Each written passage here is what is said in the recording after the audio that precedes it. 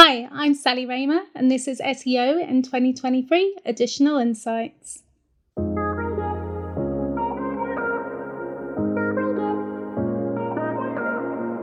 Sally, what's your additional insight for SEO in 2023? So it's brand in a world of AI. So it's about not underestimating your brand as we move to a world that is becoming dominated with AI production. Not underestimating your brand. Okay. So what do you do to treat your brand in a better way so that AI will appreciate what you're doing a little bit more? So I think it's defining what your brand is, first of all, and staying true to that in any, especially, we can use AI for a lot of different tasks, but when we're talking about brand, we're talking about AI copywriting. And I think because of the time savings and how cheap it can be to produce this content en masse, a lot of brands, a lot of companies are losing sight of their brand values, their brand language, their vocabulary, their energy, who they are. So it's really about defining that brand before you even begin an AI copywriting project, and then also installing that brand once it comes out of the other end. So you mentioned that phrase a couple of times. You said defining what your brand is.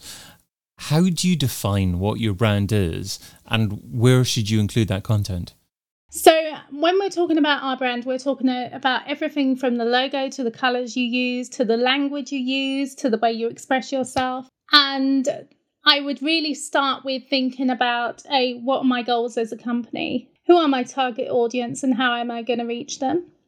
What is my brand energy?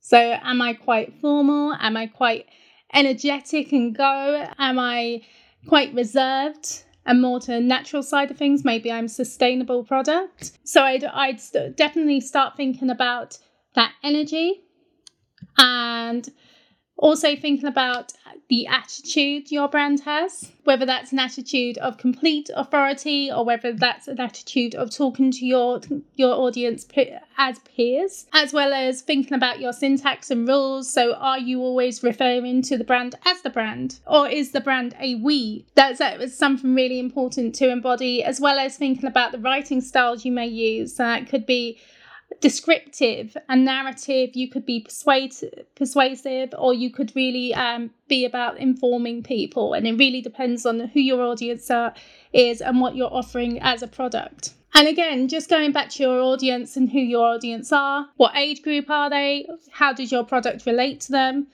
For example, when we look at somebody like Boohoo, they have a lot of adjectives in their vocabulary such as stylish, vibe and coveted, which is very much aimed at the 20 plus audience, where something like a law firm might use less adjectives, be more reserved, be more about informing the user than trying to sell the user something. So really thinking about what words you're using in your vocabulary and how that's going to pass on to all the work you're doing with your copywriters and with AI. I loved you talking about the attitude of your brand. My brand's got an attitude. Bad brand. But I appreciate what you're saying completely there as well. I guess some SEOs will be thinking, I'm part of a big marketing team or I'm part of a big department. It's not really my role to do this. What conversations do SEOs need to be having internally in larger organizations, and with what job roles, and how do they approach this? What specifically do they need to ask different people internally in the companies for? Definitely. I think there can be quite a disparity between brand for this reason, because brand usually sits with the communication team and the brand team itself. So the team that's actually going out there and getting PR coverage and so on. And then that whole narrative, that whole body of who we are as a brand gets lost by the time it comes to the SEO team and down to the copywriters or to whichever tool we use to utilize that process. So as an SEO, it's not strictly your job, no, but it's definitely something you need to embody, and you need to have those conversations with people in brand, with the head of brand, with every other channel, to be honest, even if it's paid. How are they utilizing that pack? How are we actually talking about what is there a difference between internal comms and external comms? How do we utilize this in SEO and make sure that that narrative is fluent throughout all our copy on site and off site? Are we talking about fairly traditional brand values here that don't change much through the years, and every SEO needs to be aware of this, or have the various aspects of the key elements of what a brand is about changed over the last few years because of digital media? I think, in part it is very traditional values, but then I think there's a big transparency that we have because we're digital and because we're online and because things can't be as hidden or kept away from the public as much as somebody might like. So you don't have as much control of that narrative as you might like. So we're definitely talking about those traditional values, but it's also how to handle that with your public image and how the two match together, because it's very well saying, we are high quality, which is what I see on lots and lots of sites. So we care about quality. Quality is our number one objective. And then you walk into one of their high street shops and you feel the quality of their material, and it's obviously not one of their objectives. And we're living in an age where it's heavily on the consumer side. It's not in terms of businesses are creating that demand, and we're in a position to say whatever we want regardless and still have customers walk through the door. We have high competition. We have a lot of different companies with a lot of creativity and a lot of resources in terms of really creating brand values that ring true throughout everything that they do. So we're talking about staying true to a brand in the world of AI. Are you saying that if you do a great job of traditional brand values and living that and articulating that on your website, then that is enough for AI to understand what your brand represents? Or do you have to do anything specific in relation to dealing with AI potentially to explain to AI what your brand is about? I think you definitely have to be specific. You have to give it not only the tone you're using, some examples of the content that you would use, because I could tell AI to write me a paragraph in a lively tone, and what it can come up with would be completely different to what I have in mind or what we already have written. You have to give examples of the vocabulary that you want to use in that. So some of the words that you commonly come across your site, it might be 20 words that commonly come across your site in different places. And that doesn't mean that we're using the same content everywhere.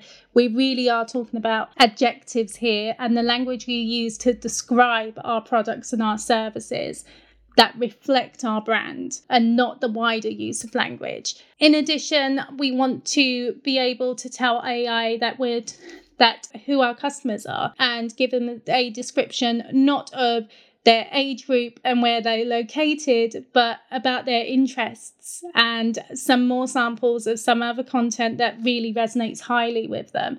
And then that will give them AI a view of what type of content you're looking for. And there's only so far you can take it at the end of the day. I've kind of played a lot with AI, and there's only so far you can take it at the moment, but that keeps on growing and that's going to keep on growing. So yeah, there's going to be a point where you're going to get this finished product and it's not quite where you want it, and it is going to need that human touch. What if an SEO was working for a small up-and-coming brand in an industry that has many successful incumbents that have big, trusted, existing brands? What are some things that SEO can do to quickly articulate to AI and search engines what this up-and-coming brand is about and make it possible for them to compete with the existing players? In terms of brand, we're talking about maybe studying what they have in place already, because you don't want to kind of come across as a completely new identity to an existing brand that is quite small but hasn't developed that persona yet. So I'd say study some of the copy they've probably written in-house. If they're a small company that's up and coming, I'm pretty sure that content would have started with some of the founders of the company. So have a look at what language is used there. Have discussions with every internal stakeholder about what we want from our brand, what we want to communicate, and whether that actually does reflect in the product and the services we offer, or if it doesn't. And then build that brand portfolio up again so that you're reflecting it everywhere in everything that you're doing. Great. Okay. And another a successful way of dealing with bigger players is sometimes actually skating to where the puck will be, as opposed to actually getting the pass where it happens to be at the moment. In other words, a lot of existing players will be competing with perhaps popular keyword phrases now, or in markets that are quite strong at the moment, but perhaps they can think of where the business is going to be in 6 months' time, in a year's time, and plan for that. Is that a successful strategy for smaller businesses trying to build a brand, do you think? I always think that with whatever strategy you're using, there's always room for review, and you always need to check in whether that is resonating with your users. I think possibly, but you wouldn't want to move away too much from that brand that you've built, because although a brand can be an evolving thing, it's not something that drastically changes from black to white. So yeah, I think it's very possible with market research that you might find there's new target audiences that will enter the market, and you want to develop a second persona, a second brand for that target audience. And I do also think that it's something that does have to be reviewed like any other strategy to see if it's hitting the mark. And you can do that through traditional SEO measurement methods. So looking at things like the engagement rate, time on page, and how many pages are being viewed per session, which really tells you whether users are engaging with that content or not, as well as using some of the actual UX tools that tell you how users are engaging with a page exactly. Now, lastly, in relation to branding, I don't want you to name a brand here because I'm asking for something negative, but what tends to be a common poor thing that you see in relation to what brands are doing with their online brand strategy at the moment? I mean, is there any common trait that you're seeing with brands that aren't doing particularly well? Is there something, for instance, that you would recommend that businesses look at and change that they're currently doing? I think I see, and this is less so the bigger businesses, a lot of small businesses tend to lack a brand identity and tend to lack knowledge on who their target audience is. I hear a lot that it could be a company of 1 people or a company of 20, and it's not really the company size that decides whether a user is going to buy with you. So I would say doing their research is a common pitfall that I see among companies, actually knowing who their audience is before building that brand, because it's very well saying, oh, hi, here I am. But if you're not engaging with your audience, you've missed the mark. You've shared what SEO should be doing in 2023, so now let's talk about what SEO shouldn't be doing. So what's something that's seductive in terms of time, but ultimately counterproductive? What's something that SEO shouldn't be doing in 2023? I think definitely as we look at AI and content production and programmatic content, it seems really seductive, right? We can create whole pages of content for pennies in compared to paying copywriters their fair share. I'd say steer away from it and using it just and relying on that tool just in itself. Definitely still utilize your copywriters. They're going to be investigating those tools. They're going to be looking at ways that they can utilize it, and they're going to be looking at creating useful content with those tools rather than relying on the output in itself. I think as SEOs, it can be very attractive to say, well, we've got no content there now. If we programmatically run this now, we can have 20 pages with content that didn't have content before, and it can be done overnight. But you're just damaging your topic authority really by doing that. Great thoughts. Sally Raymer is SEO consultant at SEO in Motion, and you can find her over at seoinmotion.com. Sally, thanks so much for adding additional insight to SEO in 2023. Super. Thank you, David. I've been your host, David Bain, and you've been listening to SEO in 2023 Additional Insights, a majestic series that complements the original SEO in 2023 podcast, video series, and book. Find out more over at seoin2023.com.